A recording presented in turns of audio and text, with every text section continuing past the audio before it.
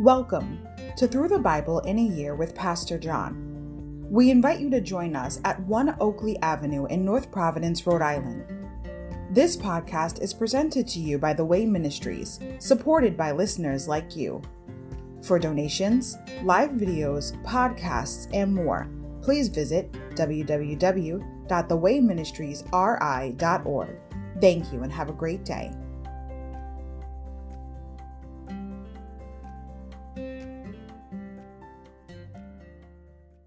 Hi everybody, welcome to Through the Bible in a Year with Pastor John. So glad you could join me today to get a portion of God's Word.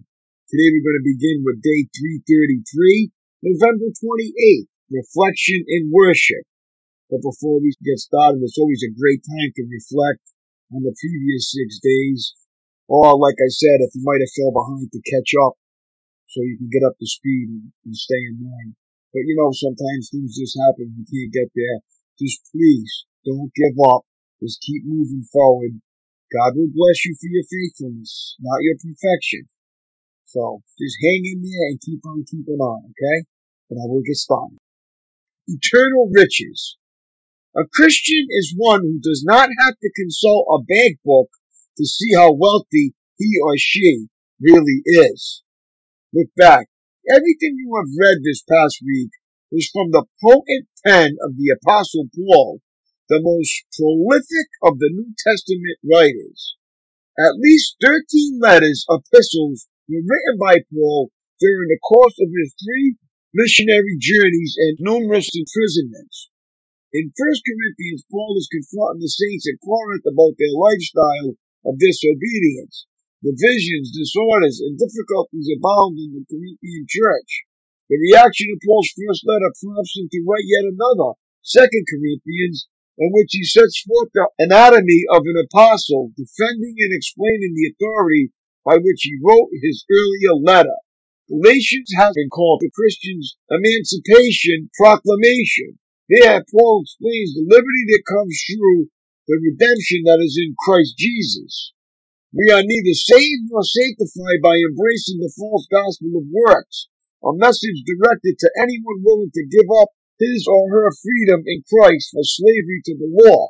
In Christ Jesus, we are unshackled from the law, Galatians, and indescribably rich in the family of God, Ephesians. Our heavenly inheritance includes adoption and redemption, power and position, citizenship in heaven, and spiritual resources on earth to live out the love of Christ in our daily lives.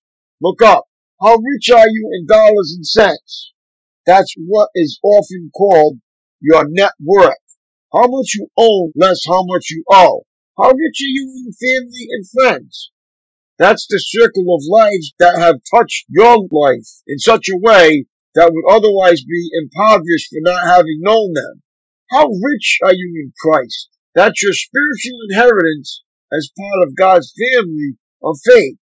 Through faith in Christ, you are a child of God and a fellow heir with Christ. Think of it. All the fullness of Christ is yours because you are in Him.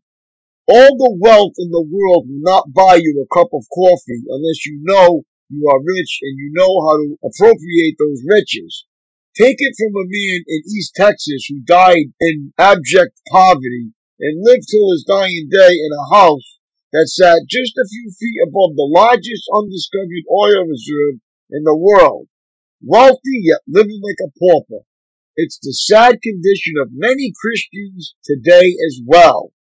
Look ahead. Take a few minutes to review the book of Ephesians and inventory all that you are and have because you are in Christ. It's as simple as reviewing all the occurrences of the little phrase in Christ or in Him, which you located yesterday. Use what you have discovered to complete this sentence. Because I am in Christ, I have blank. And to show it today, with God's help, I will blank. Example from Ephesians 1:7. Because I am in Christ, I have forgiveness of sins.